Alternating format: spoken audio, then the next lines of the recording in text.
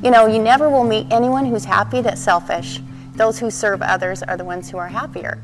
So in a way, as you serve others, you're producing your own happiness. Hi, you guys. Kennedy Riggs here, Miss Rodeo America, at the National Cowgirl Museum and Hall of Fame in Fort Worth, Texas, with my girl, Elise Wade. Thank you for being here, Elise. We want to hear a little bit more about what you guys are doing here to preserve our Western heritage. Well, thank you so much for being here today. I am so excited to have the beautiful Miss Rodeo America right here in the museum, as well as the Dare to Wear Gallery. I could not think of a better fit, a better time for you to be here. So I'm the Director of Public Engagement here. And just what we are doing is promoting and preserving and protecting the women of the West and the women who have shaped it and have gone above and beyond, whether they're doctors, lawyers, ranchers, artists, to writers, to just some really incredible mothers, daughters, and sisters that, like I said, the women who have shaped the West, and they do change the world.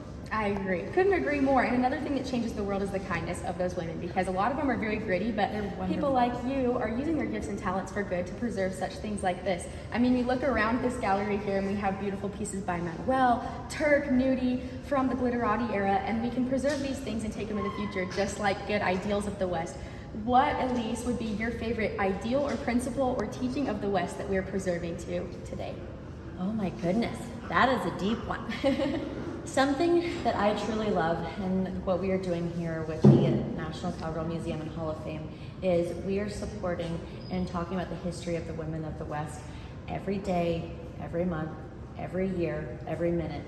And we understand here, and what we are trying to help teach people is that every day you can learn something from the people that have come before us, and it is helping to not only put us to where we are, but it's going to take us to where we're going. So being able to teach and be able to learn from those that come before us and show them respect and honor them, I think is one of the most special things I've been able to learn here.